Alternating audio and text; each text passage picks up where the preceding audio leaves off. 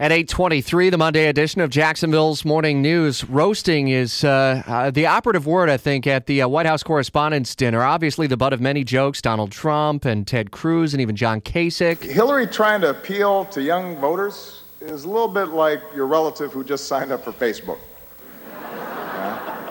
Dear America, did you get my poke? But Hillary Clinton wasn't spared either, and WOKV's Brad Mielke was following along. And I know you weren't in for the dinner, but for the president's last address, he certainly tried to go out on a high note, huh? Well, the president's a tough act to follow, too, and Larry Wilmore had to go on after him, and a lot of people in the room, this buttoned-up Washington crowd, weren't big fans of Larry Wilmore, but President Obama got a big applause. Yeah, and Bernie Sanders was the only candidate who was actually in the room, right? Yeah, that's right. And he actually showed up in sort of his business attire. He wasn't in a tuxedo like everyone else. He was in his navy blue suit.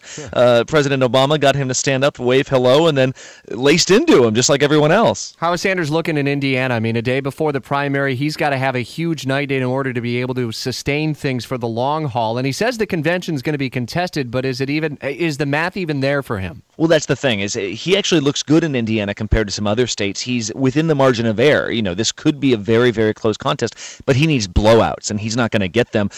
Indiana will extinguish any hopes he had of winning this thing with using only pledged delegates, meaning the person who's been decrying superdelegates all these months, will have to rely on their help if he has any chance of winning this thing. Brad, the big test in Indiana is the test for Donald Trump. Can he put a stranglehold on Cruz and Kasich, though those guys say they're going through to a contested convention? But, I mean, Trump can essentially tie things up, not officially, but essentially put the hurting on these guys. Yeah, I was going to say, it doesn't matter if they're in the race or not. If he can lock up all the delegates he needs before the convention, then he's going to win this thing. And he's pulling ahead in Indiana to the point where he could conceivably still lose California, that big delegate haul, and still lock this thing up before July. We'll check again in with you again tomorrow morning at this very same time in Washington. Brad Mielke is here with us, and you can follow along as well at WOKV.com. Jamie Dupree's Washington Insider blog looks at the big weekend for Ted Cruz with the delegate case that he continues to make along the way.